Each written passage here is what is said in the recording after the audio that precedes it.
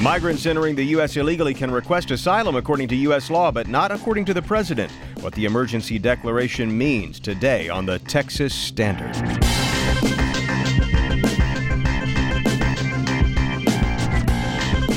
Texas Standard is a production of KUT Austin, KERA North Texas, Houston Public Media, and Texas Public Radio in San Antonio, with support from Rand Group, software delivered as promised. No surprises. I'm David Brown. We'll explore the emergency order on asylum seekers. Also, a federal court orders Texas to pay back millions after a scandal involving special education. A Texas-sized problem for folks with disability parking privileges. Also, an effort in Dallas to get more women conducting symphonies. Are their neighbors listening? We'll explain. Plus, what a week in Texas politics. We'll look back with the Texas Tribune and a whole lot more as the Texas Standard gets started right after this. No matter where you are, it's Texas Standard Time on this TGI Friday, November 9th, 2018. I'm David Brown. Great to have you with us as the dust continues to settle from the midterms. By the way, whatever happened to that so-called migrant caravan, remember? The thousands of Central Americans headed for the U.S. border the president used as a fixture in his pre-election rhetoric? The Washington Post reports that if this week's vote was the election of the caravan, no one bothered to tell the caravan, and thousands of migrants awoke in Mexico City on Wednesday and Thursday to resume their northward trek. Well, now the president has issued an executive order aimed at stopping migrants from declaring asylum if they try to enter illegally. Fatma Maroof is professor of law and director of the Immigrant Rights Clinic at Texas A&M University. Professor Maroof, welcome. Thank you. What do you make of the president's decision to invoke executive power to suspend the granting of asylum to those who cross the border illegally? Well, it seems to contravene our current immigration laws, which allow people to apply for asylum regardless of how they enter the country. It certainly does. Can the president do this? Does he have the legal authority to make it impossible to declare or seek asylum if you've entered the country illegally? Well, I think that's an issue that's going to have to be decided. He has a special emergency power to suspend the entry of people that he believes pose a threat to the United States. So if their entry is detrimental to the interests of the United States. But I think he might be hard-pressed to show that that's the situation here. I was going to ask, can he declare a whole category of people as potentially detrimental to the United States? This is an emergency order, right? And so right. Wouldn't you have to make an individual showing there? No. This is the same power he used in the travel ban, which declared entire countries to be detrimental to the United States for their citizens to enter. So that broad, sweeping use of power was upheld by the Supreme Court in that case, which suggests that the court might again be very deferential here. But we should be clear. We were talking about illegal entry. If you enter at a port of entry, is the president saying you cannot seek asylum there? No, this rule has no impact on people who enter at a port of entry. The issue is that a lot of people have tried to enter at port of entries, but haven't been able to. They've been turned back by some of the border agents at the ports, told that the U.S. doesn't even offer asylum anymore, or that the ports are full. And so we've had problems of people sort of just sleeping on the bridges, trying to get in, trying to apply, and if they can't, going around to try to enter between ports of entry. Now, let me understand something. If someone does, in fact, try to go around the port of entry and enter at another place through some unauthorized means, they will not be given an asylum hearing. Does that mean they will be immediately deported?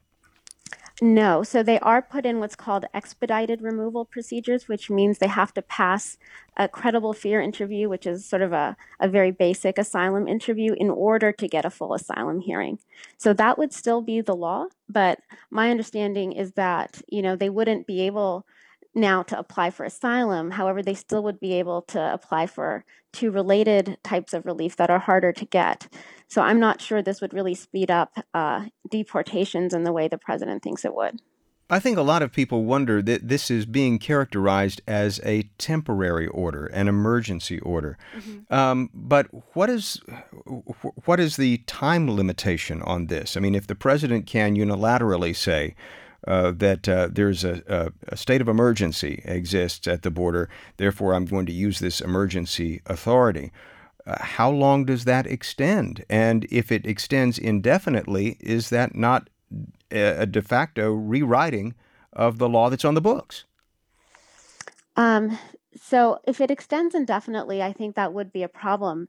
The travel ban was also indefinite in nature, and the Supreme Court said, well, once countries sort of fix their vetting procedures to comply with our standards, it'll be lifted. I mean, that's what the government sort of urged the court to do. So in this case, it's kind of similar where we don't know right now how long it'll last, but that still might be upheld by the courts given the precedent set by the travel ban. And just to be clear, what is the emergency that the president is trying to defend the country from?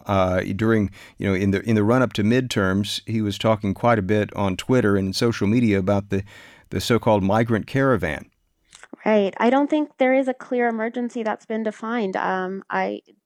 He's tried to portray the caravan as violent and dangerous, but there's really not evidence showing that asylum seekers coming from Central America are posing a danger to our country in any way. Most of them are just fleeing for their lives. Do you expect that this is going to be challenged? And if so, what will the president have to show to maintain this executive order? Absolutely. I think it will be challenged pretty quickly. It's going to be, I think, an uphill battle in litigation, much like the travel ban. He's going to have to show that this was an authorized use of his power under the Immigration Act. And will he have to say anything about the migrants that he expects to arrive in the U.S.? Yes, I think he's going to have to give at least some reasons explaining why there is a national security threat here. Fatma Maroof is professor of law and director of the Immigrant Rights Clinic at Texas A&M University in Fort Worth. Professor Maroof, thank you so much for spending a few minutes with us on the Texas Standard. We certainly do appreciate it. Thanks for having me.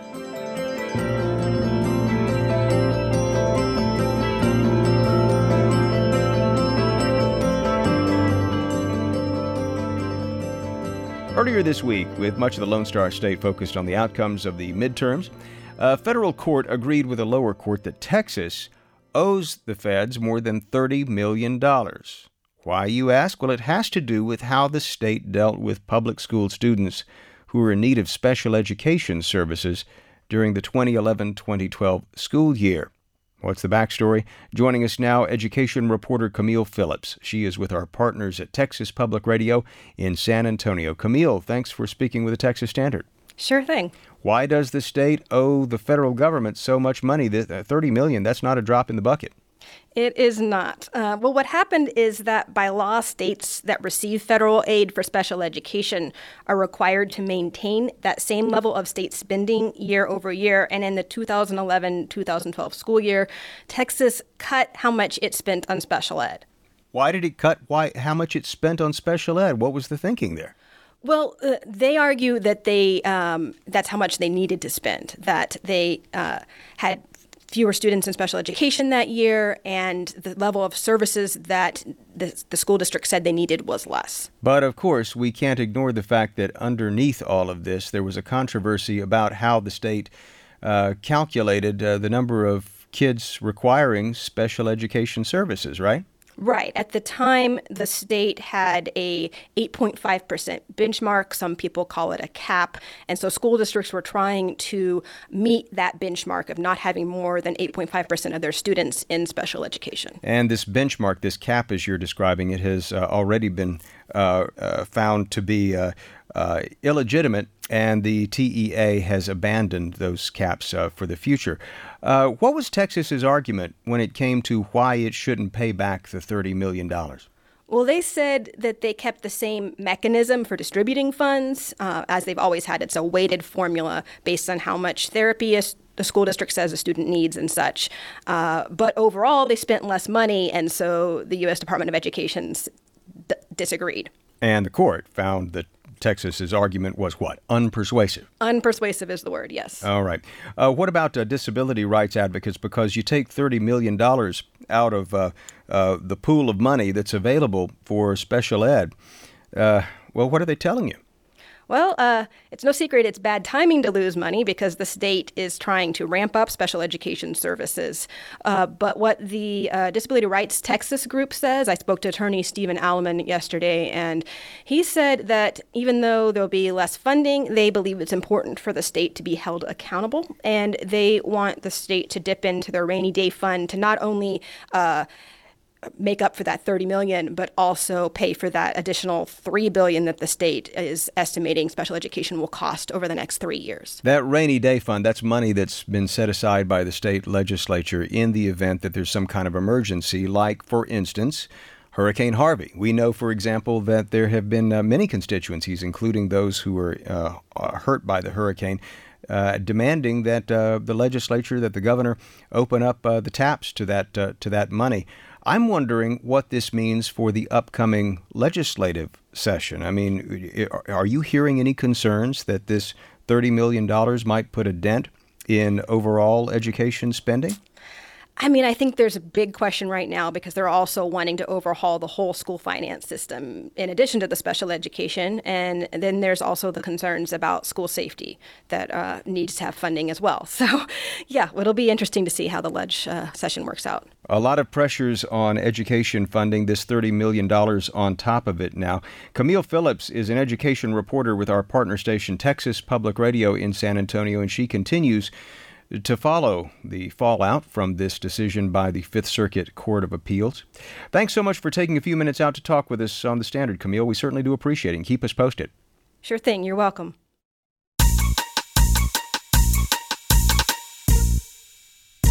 In today for social media editor Wells Dunbar, it's our own Michael Marks. Good to see you, sir. Good to see you, Happy David. Friday. Thank you.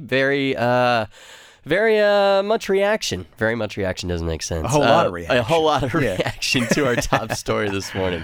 The Trump administration moving to deny asylum to anyone who enters the U.S. outside a port of entry comes as a caravan of immigrants from Central America approaches the U.S. border, although the size of that caravan has reportedly shrunk. It's been in flux a little bit. Mm-hmm. Rule promises to be swiftly challenged in court and by some folks over on our Texas Standard Facebook page. James Art Exum says that this would seem reasonable if there were some way or even an effort to notify people who are on their way of where to go, and if the, quote, legal points of entry don't continue to turn people away because their, quote, appointments are full. Short counterpoint by Alan D. Granger. He writes, I hate to say it, but it seems reasonable to me. It could potentially create sort of a greater humanitarian crisis near these points of entry, as has been pointed out by some folks, because you have a backlog of people waiting there. Michelle Srala, an immigration attorney in Dallas, says that the new rule is totally contrary to all rules related to asylum, and it's a shameful act on behalf of our country. Yeah, we're talking about President Trump's proclamation that there need to be tough changes, and he will deny asylum to all migrants who don't enter through official border crossings. What do you make of this, Texas? Tweet us right now at Texas Standard. Join the conversation on Facebook. Michael Marks, back in 35. Support for Texas Standard comes from the Texas Tuition Promise Fund and the Texas College Savings Plan, administered by the state of Texas, offering a pair of plans that can help families save toward college dreams. More at savenowforcollege.org. Business and Your Money on the Standard. I'm David Brown. Midterm exit polls show that health care was the number one issue for Americans casting ballots on Tuesday. But, with all the hubbub surrounding the midterms, it's understandable if you missed word that open enrollment for the Affordable Care Act, what in the past has been called Obamacare, began last Thursday.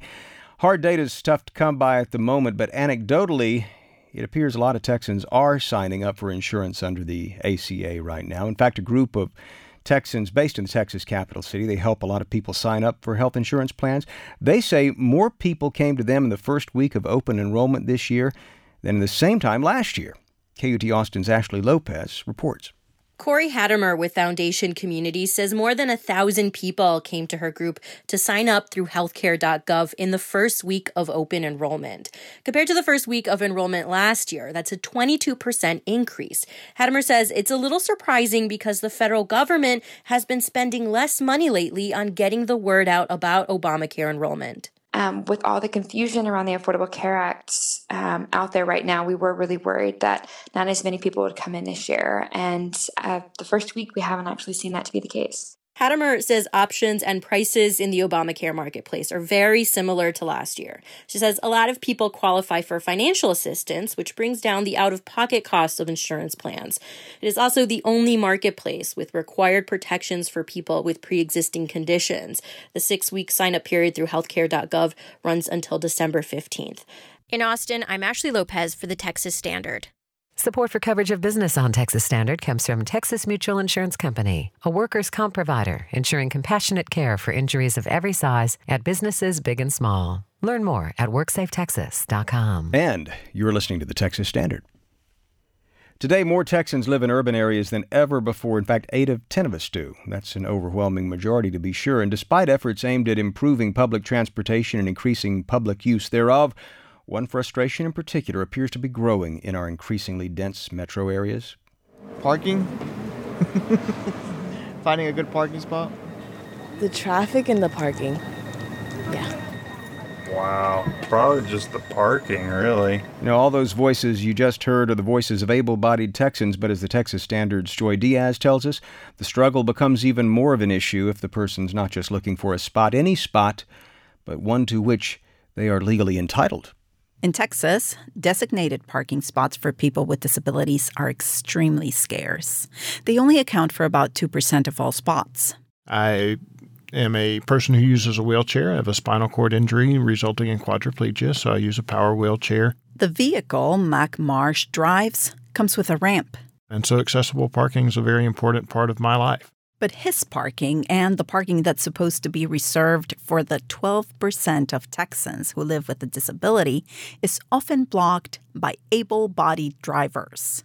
Marsh has heard all the excuses. People say it's only going to be a minute, they'll be in and out of the grocery store, they're running late, and that's the only spot they could find. Another culprit? Delivery trucks. I ran into one recently. The driver, his name is Matt, is a 20-plus-year veteran in the delivery business. On the day we met, he and another delivery driver were parked illegally in 2 disabled parking spots at a strip mall.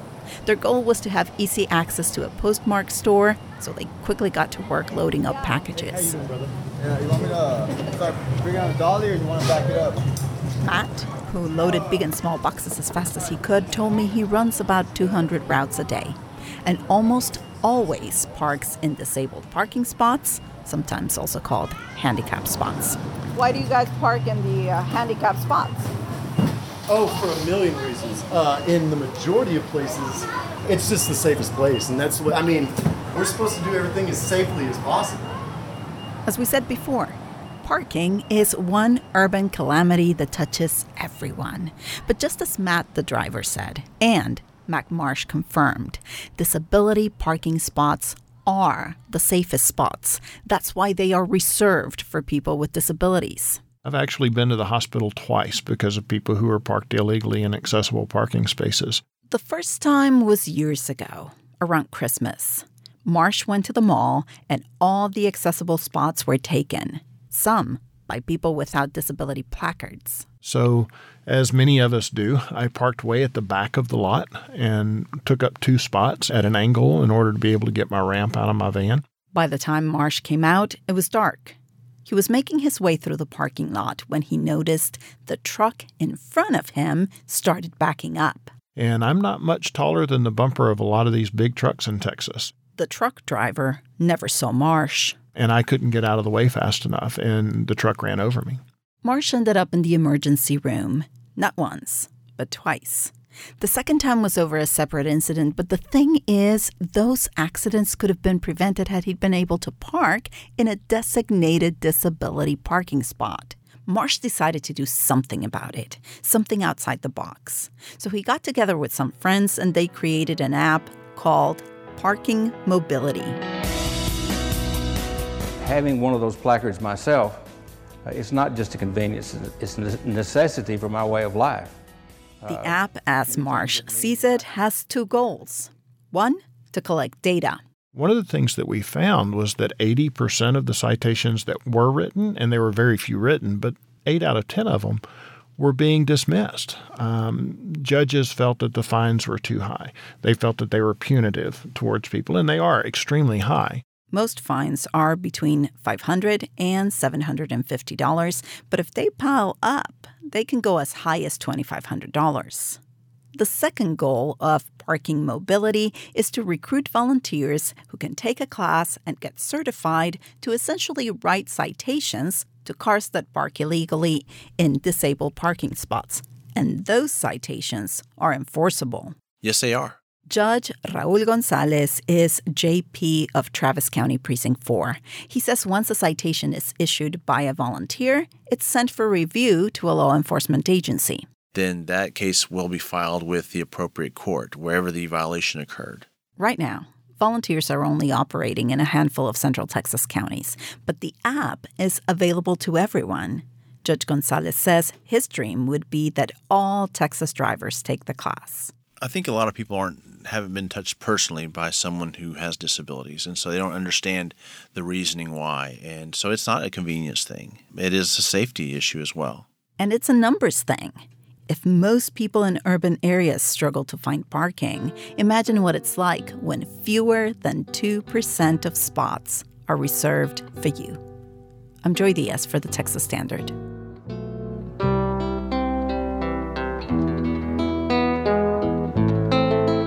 Well, the line is usually misquoted, music soothes the savage beast. You get the sentiment. Music's been at the center of tension in the Texas capital city, however, which claims to be the live music capital of the world. Music's long been such a powerful calling card that hundreds of thousands of people have moved to Austin in recent years, hoping to take advantage of the city's distinctive quality of life, only to find somewhat ironically that as population grows, so do property values, making it much harder to live and work as a musician. You see the problem. One part of the solution? Help build up the music industry here so that making a living as a musician is less of an oxymoron. Now, thanks to a major push led by Austinite Gary Keller of Keller Williams fame and the Texas Music Office, Austin's music industry infrastructure is about to get a big bump. Texas Governor Greg Abbott announced yesterday that Broadcast Music Incorporated, better known as BMI, will open a branch in Austin next year. BMI is a music rights management company based in New York with a big-time Nashville and LA presence. BMI says this new Austin office will allow the company to work directly with musicians in the Austin area and hopefully boost their ability to earn a living by writing music. 29 minutes past the hour.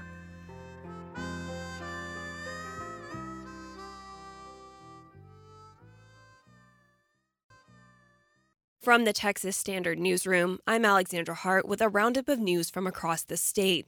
The San Marcos City Council has voted unanimously to designate the city's first African-American church as a historic landmark. It was burned down in 1873 by the KKK and took almost 3 decades to rebuild. KUT's Dalia Jones has more. The historical designation comes after San Marcos won a $150,000 preservation grant last month to restore the church, which has been vacant since 1986. Josie Folletta is with the city of San Marcos. It's a really beautiful story because they've included the members of the original congregation in this conversation. They've included the Calaboose African American History Museum, which is directly across the street in the conversation. So there's been a lot of community input and buy-in in the process, which is pretty amazing. A private landowner bought the property last year and planned to scrap it. But after learning about its history, the landowner partnered with the city to preserve it. Dalia Jones, KUT News. The state of Texas is pushing to execute an inmate on death row, even though prosecutors and defense lawyers agree that he's intellectually disabled. Earlier this week, the Harris County District Attorney's Office took the unusual step of siding with defense attorneys for Bobby Moore in a Supreme Court filing. But the Attorney General's office stepped in. In a somewhat unusual move, the AG's office filed a brief saying that they would like to represent the state on this case and, argue that he is fit to execute. That's Carrie Blakinger. She covers criminal justice for the Houston Chronicle. She says Attorney General Ken Paxton's office argued that the DA's office represents only one county and not the Attorney General's interests. They also argued that the court requires that there be an opposing party when it's in front of the Supreme Court at this point, and that the DA's office was not actually representing opposition in this case if they agree with the defense. It's just the latest in a case that has had implications on how the state determines intellectual disability. A 2017 Supreme Court ruling said that Texas had not been properly calculating an inmate's fitness to be executed in cases like Moore's. It remains to be seen whether the AG's office will be allowed to take over the case. Historic mission control consoles have landed in Houston. On Thursday, refurbished equipment used during the Apollo-era space missions returned to Houston from a Kansas-based company, SpaceWorks. The restoration is part of a multi-million-dollar project celebrating the 50th anniversary of the Apollo 11 mission. The plan is to restore mission control to look exactly as it did for the 1969 moon landing. The full exhibit is expected to open to the public next July. That's a look at news from across the state. I'm Alexandra Hart from the Texas Standard. Support for these Texas Standard headlines comes from Fort Lonesome, Texas-based chain-stitch embroidery design and tailor-made custom Western wear on Instagram and at fortlonesome.com. 33 minutes past the hour, Texas Standard Time. I'm David Brown. As we continue to parse out the implications of what were by many measures historic midterms, the Dallas Morning News is among those noting that the number of openly LGBTQ lawmakers in Texas just doubled. In more than 150 years, there have been only 3 openly gay members of the Texas legislature. In January, that number officially grows to 6. Signs of change aren't quite as apparent when it comes to Texas's criminal justice system. Ryan Carlino is a policy associate with the Texas Criminal Justice Coalition. That's a nonpartisan group that focuses on reforms in the criminal justice system. He's the lead author of a new report called Out of Sight, LGBTQ Youth and Adults in Texas's Justice System. Ryan, welcome to Texas Standard. Thank you for having me. This report says that 1/3 of parents, I suppose I was a little surprised by this, still reject their children after they come out. What does that mean for a child who is coming out and is rejected? Could you talk a little bit about that? So, especially if the child is from a low-income family, there's some pretty significant consequences. With low-income families, it's more likely to say, well, I don't agree with that. Why income? That strikes me as a little peculiar that income would be that determinative. Well, if you're thinking about household resources, and if you have a child that you don't want to support who is consuming resources in your household, it might be easier to say, well, we're struggling to make it as it is, and if you are out of the house, that's just going to make it easier. When a child is kicked out of the house, there are few places, especially for LGBT youth, where they can go. A lot of homeless shelters don't allow, especially transgender youth, to stay in dorms that actually match their gender expression. So that makes being in a shelter a pretty dangerous place. And then, where else is there? There's the streets. This can obviously have effects on their mental well-being and what happens to them afterwards. Right. Of course. We know that a certain percentage of people who have mental health conditions, and when they face family rejection, that just exacerbates it. And then you're talking about bouncing from homeless shelter, that exacerbates it. And then you're talking about living on the street, that exacerbates it. And then interacting with police officers and then getting swept into the criminal justice system. Mm-hmm. All of that makes naturally occurring mental health conditions even worse. Are the numbers disproportionate? Talking about the number of people LGBTQ in the criminal justice system and the general population? Yeah, so nationwide there are some pretty significant disparities. About 4% of Americans identify as lesbian, gay, or bisexual, but 8% of individuals in prisons and jails around the country, so double, identify as lesbian, gay, or bisexual. For transgender individuals, it's a much greater disparity. Only about 0.6% of Americans identify as transgender, but about 16% of inmates in correctional facilities around the country are transgender. And so there are similar disparities in Texas. There's, of course, issues with data collection and reporting, but you also have to remember that if you have information about LGBT individuals, that also makes them more visible, right? Which can be dangerous inside correctional facilities. So how do you hope to make a difference with this report? I mean, where's the rubber meet the road, if you will, when it comes to policy? We certainly want to look at pre-arrest diversion initiatives. These prevent people, even with felony charges from being swept into the criminal justice system in the first place. Are Texas officials open? Are they listening? Are they willing to listen? Because, you think about, one of the biggest issues in the last legislative session was driven by the lieutenant governor, was transgender access to bathrooms. Right. So in that climate, how optimistic are you that you're going to be heard? That's a good question, and I think that's something we've thought a lot about, and I think that is something when I was writing the report I sometimes struggled with. I interviewed a program director at an LGBT youth homeless services provider, and I asked her what it means for LGBT youth in Texas when they see things like bathroom bills. She made a really profound statement saying, our youth are wondering where they're going to sleep at night. They'd say, I don't have a bathroom. I don't go to bathrooms in public. I'm trying not to get arrested. And so these are issues that are much more expansive. Yeah, absolutely. Just immediate. Right. And so that's the opportunity to say, this is an issue that is affecting everyone who is experiencing homelessness. And we can make movement on that. And that will, kind of by proxy impact LGBT individuals.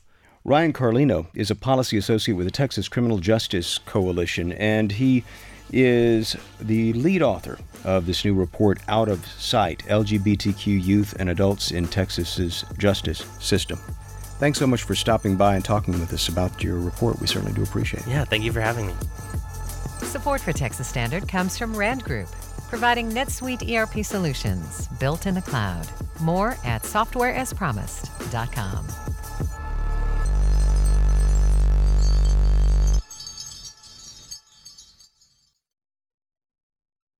I'm Russell Lawrence from Austin, Texas, and I am the reigning 2018 Giant Pumpkin Regatta winner from Damariscotta, Maine.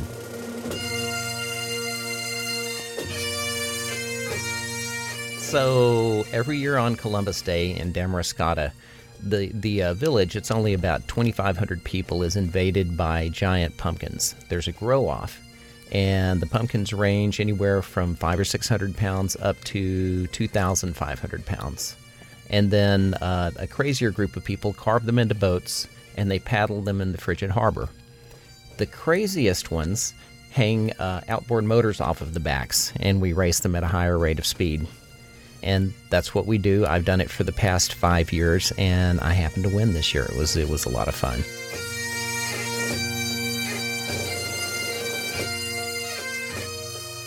There's a lot of fanfare. All of the participants are marched down to the water behind a bagpiper in full Scottish regalia. There's a blessing of the fleet by one of the local pastors, and then it's off to the races.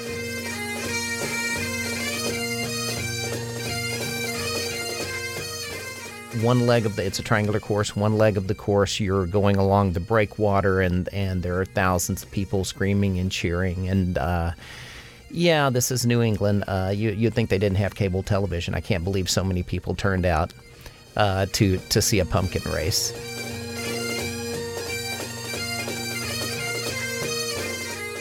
There's a lot of carpentry. You have to actually lay a deck on it, attach it to this pumpkin with bolts, and then you have to build a transom, the part that you would attach the motor to. So it ends up looking pretty boat-like, with the flotation being supplied by this giant pumpkin, but not very well. It was so much fun. You know, I know and love all the guys I work with, so it's a very friendly rivalry. And actually, after 5 years being able to win, it was great. And then you get a statue all of about 4.5 inches high. This is Russell Lawrence, the reigning pumpkin boat champion of the Damariscotta Festival and Regatta, and you're listening to the Texas Standard.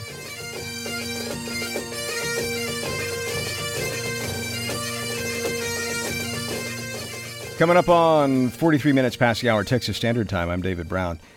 The Dallas Opera's Hart Institute for Women Conductors is in its 4th year, and it's been getting attention, including from next door, home of the Dallas Symphony Orchestra.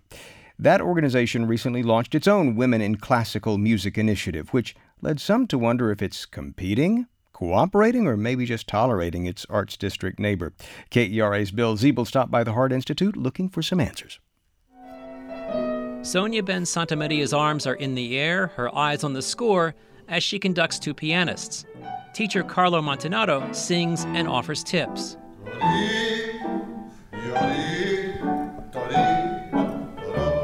French-born Ben Santamaria is already a pro who wants to get better. She's the first female conductor ever in the United Kingdom's Royal Opera House Young Artists program. She's one of 6 women accepted into this year's Heart Institute for Women Conductors. She calls the 2-week program a safe place for women to grow confidence in their own ability to conduct. This means a lot. We feel safe, we feel mentored, we feel supported. By safe, she means it's a place where she can relax, let down her guard. When I'm back home, I'm surrounded by male conductors mentoring me. That's the only role models I've got. And here, I'm surrounded by women. And I can feel that I don't have to try to look like anyone but myself. The Institute first began in 2015 to help level an uneven opera field where men have dominated for centuries. There was even a time when male singers were castrated to perform female roles rather than allow women singers on stage. The Dallas Opera's Director of Artistic Administration, David Lomelí, says the unique Heart Institute's already had an impact. It's inspired other, though shorter, female conducting programs like the New York Conducting Institute.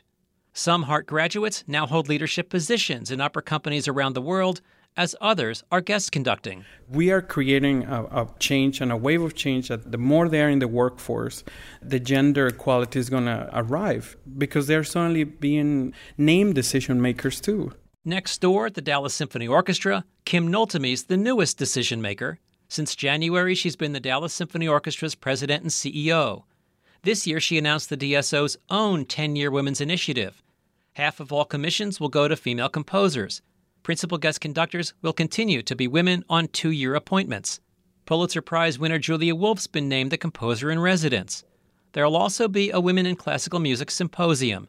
Noltemy says the Heart Institute helped influence it. I thought, well, if we have the Heart Institute drawing all of these women for this 2-week period, then we thought it was very important to schedule it to overlap with the Heart Institute. Because why would you ever want to tell everyone, oh, come back in a month or come back in 2 months, and so we can build on that. The collaboration's already being built. Noltemy joined the Institute's 2-week faculty and addressed this year's class of conductors about arts management.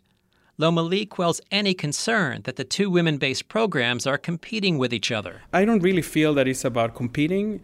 What I love of this is that now Dallas is screaming that this issue exists and that we need to do something about it, louder than any other city in the world. Noltemy's own research finds Dallas has long made noise about gender equity. She says 5 previous assistant DSO conductors have been women. That's unusual compared to other orchestras. She looked at Dallas Symphony personnel going back nearly half a century and found 40% of DSO players have been women. And that's highly unusual. If you go back to the 70s at some of the larger orchestras, you're going to see that it's many fewer.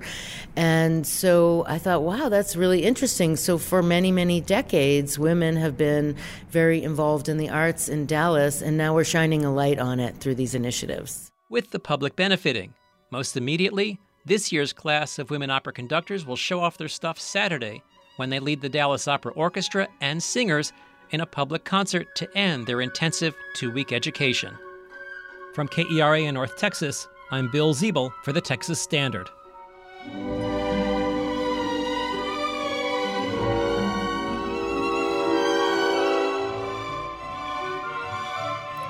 For years, there was a little spot of information by a painting on display at a museum in San Antonio on loan from the Museum of Fine Arts Houston. The placard beside the portrait of a mixed-race house servant read, "In the style of Diego Velázquez," a reference to the way that a Spanish master artist of the 17th century did his work. At one time, it was hung unceremoniously behind a door at a Texas home before it was donated to the Houston Museum and lent out to San Antonio. Well, now, it turns out that the painting that was thought to be a facsimile in the style of Velázquez is something more than that.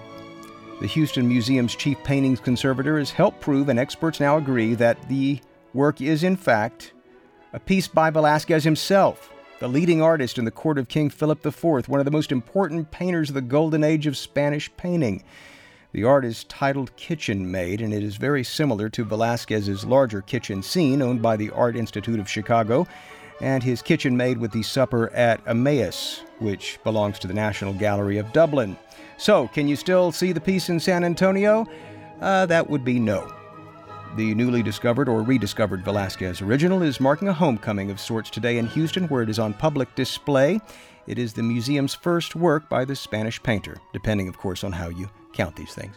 Coming up on 49 minutes past the hour, Texas Standard Time.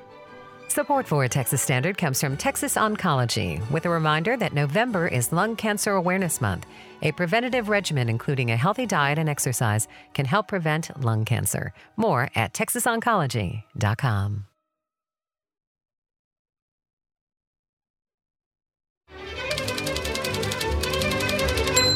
I'm Sean Petrie. I'm with the Typewriter Rodeo. In the Typewriter Rodeo, we make up poems on the spot on whatever topic people want.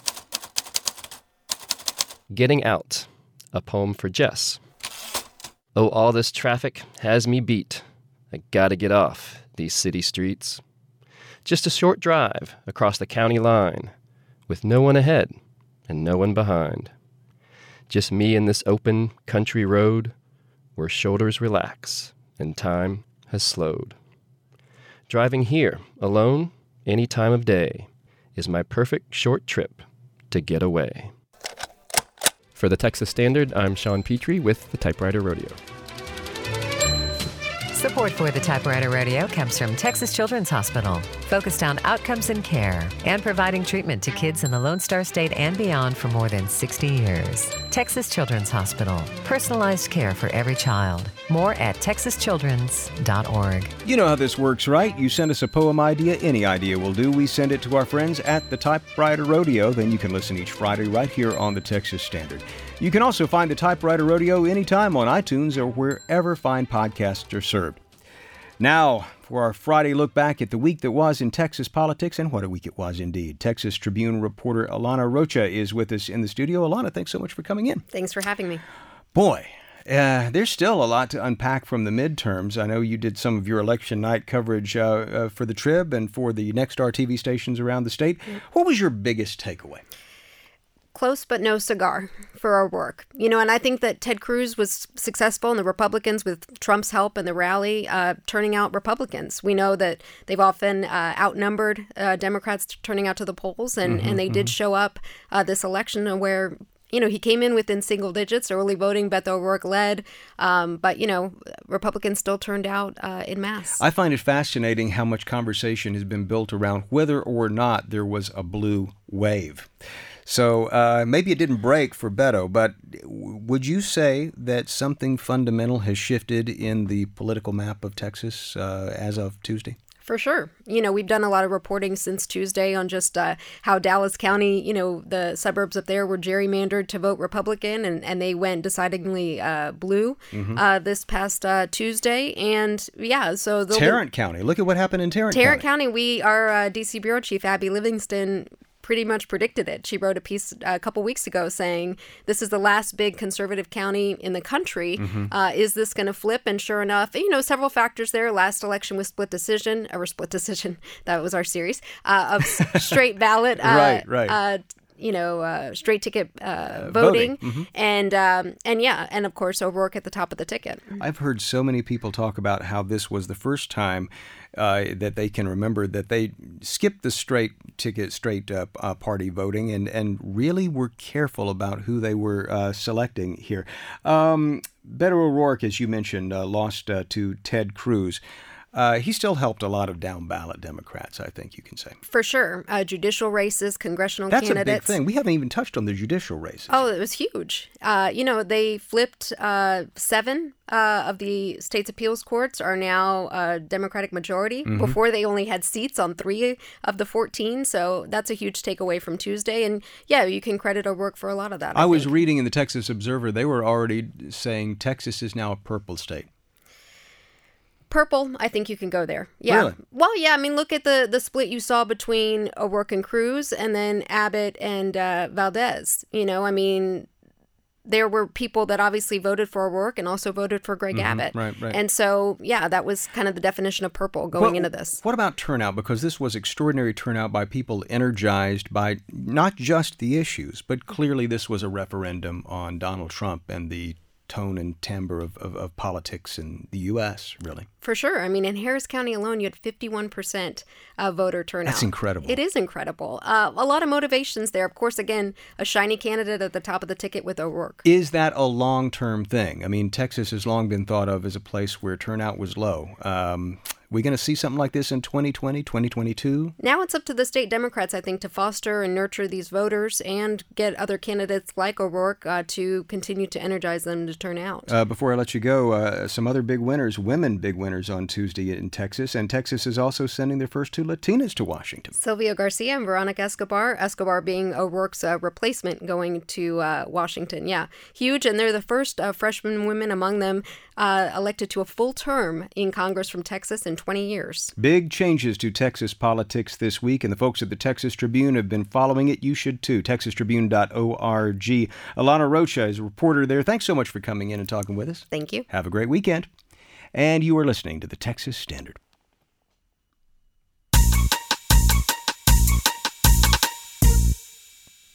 In for Wells Dunbar on this Friday, it's Michael Marks, who's monitoring the talk of Texas. How you doing? Doing pretty well. How you doing, David? I'm excited for the weekend. That makes 2 of us. Yes. Well, we just heard it right there. We're not talking about what happened so much anymore. We're talking about what it means, right? Yeah, that's how this works. Fair enough. Yeah, absolutely. Well, West Texas says not so fast. Talking about House District 23 here. Oh, yeah, right. Huge piece of land runs west from San Antonio to the edge of El Paso. Mm-hmm. The race for D23 not quite settled, depending on who you ask. The incumbent Republican Representative Will Hurd has declared victory, and indeed, Texas Secretary of State shows him with a lead of about 1,200 votes or so. 1,200 votes. However, the challenger, Democrat Gina Ortiz-Jones, not quite ready to concede. She says she wants to make sure that every vote is counted, including provisional ballots. The Hurd campaign says they want the same thing, but also for Ortiz-Jones to throw in the towel.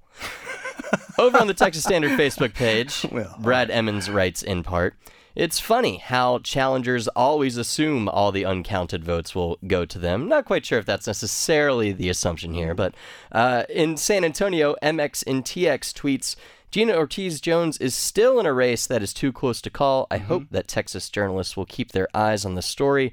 All these elections matter to those of us who have worked for change in our home state." It's really remarkable out there in Texas 23. I mean, it flip-flop for so many years, and now Hurd seems to maybe have had a tenuous grasp on this. Certainly more news to come in the coming days. Ortiz-Jones, I think if in fact she were to be found to have been elected, she would be the first Filipino-American elected to Congress. I believe that is correct. Yeah. I believe that is correct.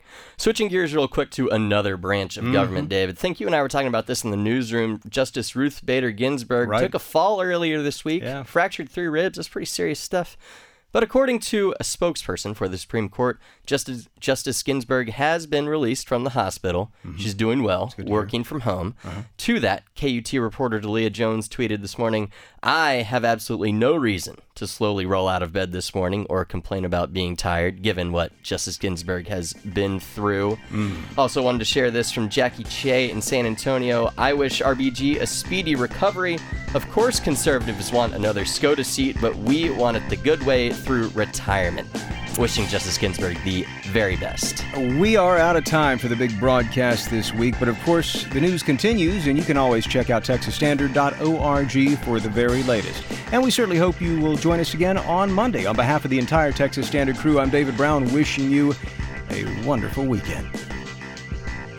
Philanthropic support for Texas Standard comes from Casey and Scott O'Hare, the Winkler Family Foundation, Lynn Dobson and Greg Woldridge, Adrian Killam, and the George Huntington family. Would your company or organization like to be a sponsor as well? Contact your local station for opportunities within your community. For statewide sponsorships, visit TexasPublicMediaNetwork.com.